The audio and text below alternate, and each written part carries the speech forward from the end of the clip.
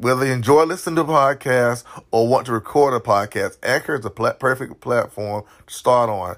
Not perfect in the absolute sense, but perfect in the context of ease of use as far as creating the episode, ease of use as far as discovering new podcasters, people just stepping into the arena of podcasting. I can't think of a better platform to produce a podcast on. In less than 2 years, I maybe get my podcast heard on a multiple platforms, from Anchor to iTunes to Google Podcasts. I've even landed Life is About More Than Living on iHeartRadio. Now, the last one, that took an application to get on that last platform. Yes, I had to apply to be on iHeartRadio, but now I'm there. And the best platform of all, which is also associated with Anchor, is Spotify. Once your podcast reaches Spotify, you can easily transfer it to multiple social media platforms and reach more and more listeners. So I suggest you give Anchor a try if you're considering podcasting. Am I my brother's keeper?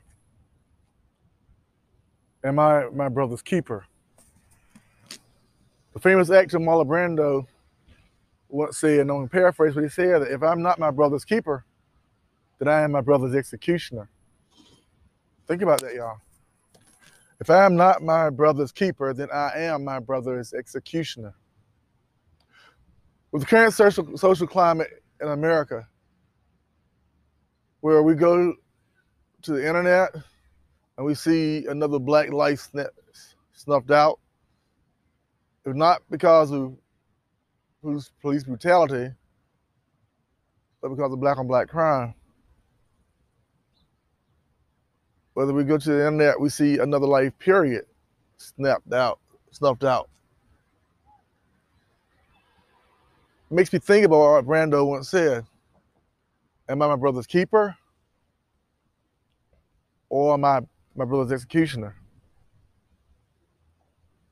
For whatever reason it is, human life seems to be valued even less now, especially in the current political climate here in America.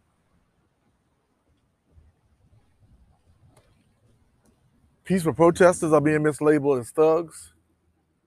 Good cops are not saying nothing about bad cops. Systematic racism in this country is running rampant, perhaps unlike any other time in history, and is being encouraged and fostered by some politicians even. We don't even hear about mass school shootings anymore. But after all, right now, currently schools are out because of the pandemic. Or human life in general seems to be valued even less in this current political climate. So therefore, the question needs to be addressed. Am I my brother's keeper? Think about that. As far as my personal opinion, I believe I am my brother's keeper. I believe I should do all I can to reduce the violence that's taking place in this country, speaking out against it. I think I should do all I can to speak out against the hate that's fueling much of the violence, regardless of who's bringing about the loss of life. I think as a black man, I should do more than just talk about Black Lives Matter, as I've done in previous podcast episodes with a associate of mine. I think I need to go down to making it sound personal. Am I, are you, are we our brothers and sisters keepers? If you feel as I do, the answer is yes. A proverbalist once said that life and death is in the power of the tongue. So if life and death is in the power of the tongue, that same tongue, when it remains silent, when it could actually be a voice, a catalyst for the change that we desire, change that we can actually engage in, change that we can make happen by going to the polls and voting certain types of politicians out and voting other types of politicians in. A change where we can actually make our voices heard instead of letting our voices be silent. Am I my brother's keeper? German theologian Martin Mueller, I may be pronouncing that name incorrectly. You can look it up. He wrote a poem once, one of my favorite poems once. He's got credit writing this poem about how they came for this group and that group and that group and this group and that group and that group. So finally they came for him. It was too late to speak out. I had a conversation with a gentleman today which talked about this time is now for us to really defend ourselves physically, if necessary, violently, returning violence with violence. I would say in the area of self-defense, can't argue that one. Because we also agreed, the gentleman and I, not to be the aggressor. There are people, bad news sells, y'all. You know this. Media pay hate mongers, as I said in one of my poems. Spew the hate up, stir it up. Or as we said back in the old days, say stir up the pot. And tell us their children. Tell us their family member. Then they want the pot to be settling down to a simmering burn, a low burn, and out of it comes a delicious meal. The sense of human beings treating each other with decency, with respect. A pot that brews the best, but only the best for those who look like them.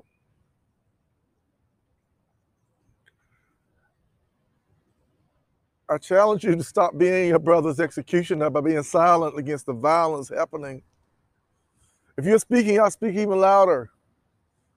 Speak even louder is another one of the poems I wrote in my book, We Are One. Little Boy Law says, defiant voices must rise. We must be defiant and speak out. We must not be like the German theologian who wrote what he wrote until they come after us. But indeed, sadly, they are coming after those who look like me. People are being silent on one side. Those who can actually speak up and have their voices heard, many of them are being silent because, for whatever reason, racism is running rampant on a public level like it did back in the days of the early civil rights movement, back in the days of the slave revolt. It's being fed by people in power. Accusations are being spewed on both sides of the political spectrum in our country. The reality, in my opinion, is no one in power generationally, no one is guiltless. Because there were voices that spoke out that caused change and brought about the temporal end of slavery, which led into things such as the Jim Crow laws and the things of that sort. The face of racism is being played out each and every single day, internally and externally, for all of us to see.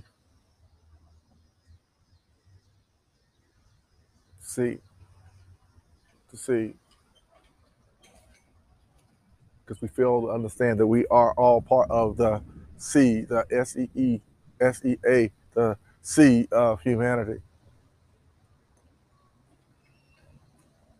When a child is born, a child knows nothing about divisiveness. When two children play, and I watch my grandson play, who is, I would call it, in my opinion, biracial, or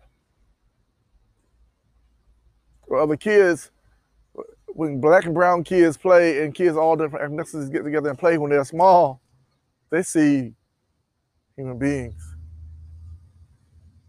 They learn later race. I am my brother's keeper as much as I be passerbys in this park. They are my keeper. I am their keeper. My challenge to you in this podcast and this video is to not be silent. But if you're silent, you're just as much an executioner as the cop that pulls the trigger that fires the bullet that kills the black man. You're just as guilty as those who march in on peaceful protesters, those militia figures, and pull the trigger and kill those who look like them because they're standing with those who do not look like them. You're just as guilty as the real thugs in the neighborhoods. And we have them in the black neighborhoods and the white neighborhoods. They may dress differently, but they're still criminals to pull the trigger. We say nothing. We're just as guilty if we say nothing. Not about more gun laws in the books. We say nothing about better, effective policing. Because what people don't always want to talk about is that even though there's police brutality, majority of the minorities, according to different studies, and I read some of these studies, you can research them yourself, want the police officers in the neighborhoods. We minorities want the police. We do not want a defunding of the police like some leftist media is saying. We want effective, proactive policing. Not those who quickly pull the trigger because they'll look like them.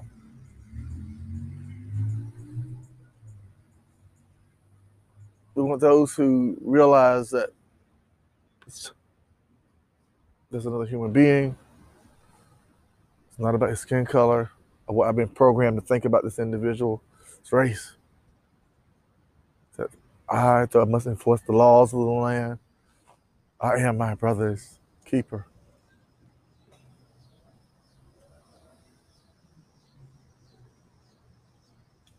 Use whatever means at your disposal to be the change that you seek, to speak out, to make a difference.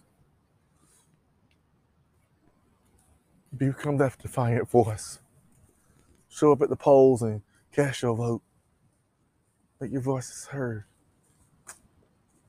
So that in places like this park that I'm sitting in now, this beautiful sculpture I'm sitting on, will be something each and every one of us can enjoy. Their voices speaking, their voices screaming loudly. We need change. We need change. We need change. We need change. We will become the change that we need. We will not wait until they come for us. There'll be no one left to speak for us. We will choose to be our brothers and sisters' keeper. We will do whatever is necessary to bring about the change we seek. If it's at a voting booth, if it's marching in the streets, if it's posting on social media, we will continue to be that voice. And if necessary, we will be that force by marching and walking and standing. Those people who lost their lives on the Selma Bridge, Alabama, those such as the great John Lewis who has passed on, those who stood up, they weren't just standing up for black lives. They were standing up for human life. They were fighting, yes, for the injustices heaped upon us for generation after generation after generation. But they're also preaching a message of unity.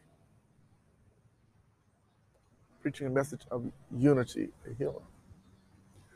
So whether you're listening to this podcast in America, or whether you're listening to it in the UK, or whether you're listening to it in Canada, wherever you're listening to this podcast,